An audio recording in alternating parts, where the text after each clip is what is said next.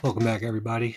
I was going to play Cyberpunk, but I figured I'd commit the rest of my night also to discussing this horrible game that we just had against the Bulls. I mean, it wasn't horrible in its entirety. We stayed alive a lot of the time. We were playing good defense for spurts, um, but at the end, we lost by about 5 points. I forget what the final result was. I kind of just cut off at one point because I knew the Knicks were losing anyway. It was GG's at that point. But I took some notes throughout the game, really just to break down and unpack what happened and what ultimately led to our demise at the end. We have a back-to-back. Well, Wednesday we play the Bulls again at Chicago, and tonight was also at Chicago. And tonight was the loss. I'm hoping Wednesday's a win because if we lose both in Chicago, I'm irate at this point. I mean, for starters, Julius Randle was kind of just attacking in the interior, really exploiting Larry Markkinen and Gafford, who's taking the place of Wendell Carter Jr. with an injury. And he looked good at first. He still ended up, being the best player on the Knicks by the end of the game. He had the most points and everything. But I'll get into Randle in a little bit. Really, just for starters, his first quarter was going all his way. He was dominating. But so was Larry Markkinen, who at halftime had about 20 points or 23 points. I forget what the final number was for that. He ended the game with at least 30, though. So that was somewhat reassuring that they contained him a little bit. But then, the defense in the first quarter, in the first half really, well, the first quarter mostly, was just letting backdoor cuts go according to plan for Chicago. Not getting out on the perimeter for Larry Markkinen, who had, I believe, 5 or 4 of 6 of the Chicago Bulls threes at halftime. And he opened the third quarter with a three to start, like within the first minute too, which was freaking irritating to see. But again, I'm kind of going off track here. We're going by quarters, right? So I don't know, maybe it was just me, but early on, the Knicks, the starting unit especially, looked just like exceptionally tired. I know they had the game against the Clippers, and they had to travel to Chicago and really have a back-to-back, a tough back-to-back, or even though the Bulls are worse. But we need games like these. We need to win games like these to keep alive in the play-ins and the playoffs, and just really get a momentum going. The Knicks can't. Their entire season can't be losing streaks and win streaks. It has to be more of a balance. Elfrid Payton really looked like garbage in the first quarter. I mean, he missed Mitchell Robinson on an easy alley-oop that any other starting caliber point guard should be able to get. And that just wasn't the case for Payton and Mitch to connect there. He also missed Burks on a pass to the perimeter. They kind of looked lost together in a way, but Burks wasn't even going to the spot that Payton meant to pass him to. We all know our gripes with Payton. You all know my gripes with Payton, I think, at this point. And I'm really not enjoying him this year. I wasn't really last year either. But, just as any other game, look what happens at the end of the first quarter. Emmanuel quickly comes in, and the life on the team is immediately rejuvenated. I mean, he gave a nice alley-oop to Noel. He got a floater and one to close out the quarter, I believe, and he was just bringing some punch to the team. They were down in the first quarter anyway, and then going into the second quarter was nice too. Obi Toppin he checked in the first quarter, end of the first quarter, and Toppin was moving around, getting energetic. He opened up the second quarter with a nice finish off an alley from Austin Rivers. He threw it down over Otto Porter, if I'm not mistaken. Carrying over from the first quarter, really, the team just looked more up-tempo. I'm telling you, IQ brings in a tenacity and an intensity and a pace that the Knicks just don't see until he's on the court. And, Randle's usually doing a lot of the point forward duties in the first quarter, and he's pretty slow as far as facilitating goes. When he's attacking the rim on his own accord, that's when he usually picks it up. his speed. But tonight was just weird. But he, IQ setting up good shots. He was finding his own groove too. I mean, he was really hitting some good jumpers and floaters and just drawing fouls in the second quarter. But and what's funny is I took this note before I actually checked the box score at halftime, where Emmanuel quickly had 5 assists going into the second half. And for somebody who's not a point guard, quote unquote, that's actually pretty solid. He's really only he had a couple games where he cracked like 5 assists. I think he had 8 assists in a couple of games, or 7 or 8 assists. And to have 5 at the half was a nice touch, especially for him, because he is very much like dedicated to scoring first, I would say. But he was covering a lot of ground on the box score, and he was just getting people involved. And the Knicks were down 4 at the half. I mean, they were down even more in the first quarter and leading into the second quarter, to the point that IQ brought them back and kept them in it. And I think the eye test, for the most part, speaks infinitely more accurately about IQ than people would say about most basketball players. You can see the way the Knicks move the ball around and just keep themselves moving as well physically is just infinitely more so than when Elfrid Payton's on the floor. I mean, he really condenses the offense. Guys can't really get to good spots because everybody's just sagging off him and cluttering in the paint, which is where Payton thrives anyway. It's night and day, really. But the offense was heating up in the second quarter, and at one point, Emmanuel quickly was getting double teamed. And to my previous note of him needing to find people more, he started finding people with grace. I mean, he was dribbling, driving into double teams, and just turning around and finding people immediately as he was getting down inside. I think he found actually Randle in a corner for the 3 at one point. That's where it got really I got really hyped, because I was really getting nervous that Emmanuel quickly wasn't looking for people. And Randle does tend to show a little bit of discontent when things are getting a little too crazy for his liking, even though he was kind of getting on my nerves tonight. And my closing note, honestly, in the second quarter just had to do with Lauri Markkanen, who could not be stopped. I mean, that's why Randle's kind of irritating me too, is Randle was getting a little bit selfish throughout this game. The Knicks would come down, Randle would score, then the Bulls would come down, Lauri would drain a 3, then the Knicks would come down, miss a shot or turn it over, Lauri would come back down and do something crazy. And I felt like Randle was getting into his head that he needs to outperform Markkanen, and he was getting sloppy and just holding the ball too much and passing at horrible times. He was reverting a lot back to his old self from last season. There were many, many times where he was dribbling and then turning his back to the basket as if to post up, and the double came immediately. And again, I mean, the result was obvious. Those of you who watched saw what was happening, and I thoroughly was irate about that.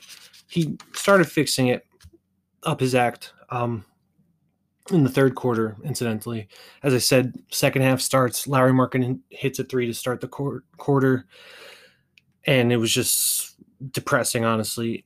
The Knicks just seemed like they couldn't keep up with the Bulls at times, and it was just really annoying to me, because we were considered the number 1 defense in the league at one point, and quite simply, we just did not look like that tonight. But what was also nice was RJ Barrett coming in strong in the third quarter. He came alive. He had a posterizing dunk over Zach LaVine too, but he was just attacking the rim with ease, taking it on the bigger guys. There was a couple of moments where he slipped up and down low, but he was starting to score more. I think I saw somewhere that he only took 2 shots in the first half, and he just started igniting in the third. 10 points in the third quarter, I think, when all was said and done. Mitch Robinson was also being a little more assertive, but he was in early foul trouble in the first quarter. He got 2. And then at the end of the third quarter, he picked up his 3rd, I believe. So late in the game too. And to everybody's surprise, he was out of the game for the rest of the the game. Sorry to repeat myself, but he just went AWOL. I don't know what Thibs was doing. Noel was getting a lot of blocks. Maybe Thibs thought Noel was playing better defense, though that's questionable as well because Noel slipped up on a lot of pick and roll coverage. And I mean, there was literally one that's going to be etched into my mind is Kobe White driving into the paint and Noel stepping up to Kobe and just letting Christian Gafford get an easy wide open dunk. Just wide at the rim, no contest, nothing. But I don't know. I don't know what Thibs' mindset is. I don't often question Thibs, but this season, I will say he has made some questionable decisions regarding substitutions and who he likes to keep in versus who he doesn't like to keep in. I mean, Austin Rivers has been very streaky this year. I love him to death, but very streaky. And Barrett, who took over in the third quarter, didn't really get much time until somewhere in the third quarter once he stepped out. Fourth quarter, sorry. Once he stepped out and Rivers subbed in. I like that Burks was coming alive a little bit, redeeming himself for some stinkers since his return from injury. He hit a nice, what looked like a clutch three down the stretch, but that amounted to nothing, obviously, because Kobe White hit one almost immediately. Something that stood out to me, honestly, that Mike Breen actually brought attention to was Randle only got his second assist in the third quarter. I take this pause because I want you to absorb that and realize why I was getting irritated with Randle throughout this game. His second assist was acquired in the third quarter, and I believe it was around midway through, which simply just took me by surprise because he's usually so good at getting assists. But I feel like that really feeds into my whole reasoning behind being upset with him, as he was too focused on trying to best Larry Markkinen and trying to one-up him and make it seem like, hey, I'm here, I'm better than you. When Larry Markkinen, quite frankly, Randle couldn't keep up with on defense and was just outperforming him altogether. I mean, at the end of the day, he did do better than Randle, no matter how hard Randle tries. That's just the simple truth. But he started to get a little bit more people involved. He started looking, got some nice not alley-oops, but just go-ahead passes and heads-up passes that got guys some points and, kept the Bulls on edge. And that's when the Knicks started looking alive again in the third quarter. At the end of the third, the Knicks were only down 3, and it looked like there was a possibility that the Knicks would, have a swing at things and come from behind and finally win it. In the fourth quarter, IQ started off strong on the attack. Noel had some nice, good defensive stops. There was a step-back 3 from IQ, actually. That was pretty cool. Really brought in some ferocity and happiness and joy. Thought it would change the morale and the direction that the team is heading throughout the game, but that wasn't the case. Our interior defense, part of my French, was absolute shit to close out the game. This feeds into, I believe this is where the Kobe White incident occurred, where Noel simply just got classed by a second-year guard and a center that I think was in the G League like 2 seasons ago or last season. I don't remember. And it didn't feel good watching Noel be in the game and let something up like that, where Mitch is sitting on the bench for pretty much the entire final quarter. It was really, really upsetting at first. Also on the other end, the Knicks just could not hit a shot. I wasn't keeping tabs on the time, but the Knicks went scoreless for a good amount of time after starting the fourth quarter. It was kind of shitty to see. And then finally, people started hitting shots. Alec Burks, I think, actually hit the first couple of shots to get the Knicks points in the fourth, which is where his rise to fame again, revived itself. And again, that final shot that he made was nice, but really amounted to nothing. At some point, our defense did kind of pick up steam, and we were spotty here and there, but we were getting some stops, forcing turnovers, really getting into people's faces. But alas, the offense just couldn't do anything. I mean, these shots were huge. RJ missed a couple of very important threes. One of which was a step back in the corner. Um, he took a couple of threes, I think, that were barely contested at that point, and he just couldn't follow. He couldn't drop them. We weren't rebounding well. Just a lot of sloppiness down the stretch. Again, I mean, this team's young. You can't expect to win every game, but against teams that are like right now presently worse than you in standings and record, and they've lost. I think it was somewhere about five. Oh, I think it was only 5 games within 5 points. I heard Mike Breen say, I believe, and they just overtook the Knicks, who were down 3 going into the fourth quarter. And it's not like the Knicks didn't have opportunities. We tied up the game 100-100 or 103-103, I believe, when Burks hit that 3, and then Kobe White brings it back to 106-103 or 103-100. I forget whatever the score was. I'm just like oblivious to it because I'd want to forget that the Knicks even lost at this point. Still 9-13, I believe, is the record after that Clippers loss and the Bulls loss, which is still better than how we were doing last year at this point. I mean, 22 games in, the Knicks were 4-18 last year under Fizdale, which was god awful and purely embarrassing to even know, given the fact that Marcus Morris was playing out of his mind last year, Julius Randle was doing okay last year, and so on. But the Knicks really need to take this other game against Chicago on Wednesday. They can't lose to them twice in Chicago like that, especially after this recent bout of just losing consistently. I mean, RJ's been doing well his last 10 games. Tonight was a bit of a clunker. You like to see Quickly's effort. Alec Burks coming back was nice, doing well.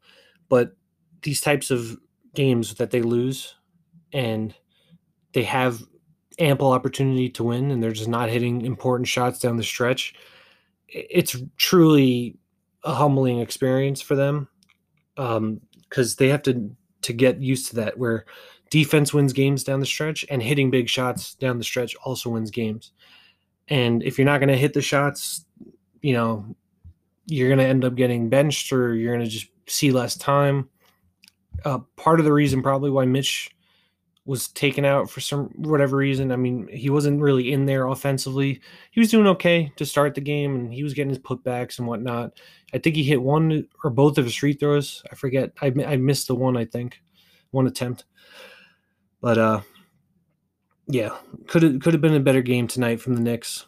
But, hey, you live and you learn. Again, still barely below 500. It's a long season.